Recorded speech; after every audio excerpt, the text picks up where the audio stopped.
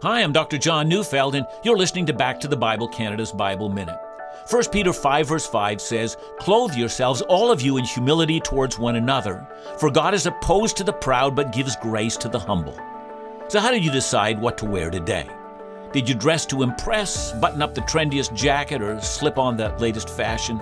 However we adorn the body, there's a covering that also fits our soul.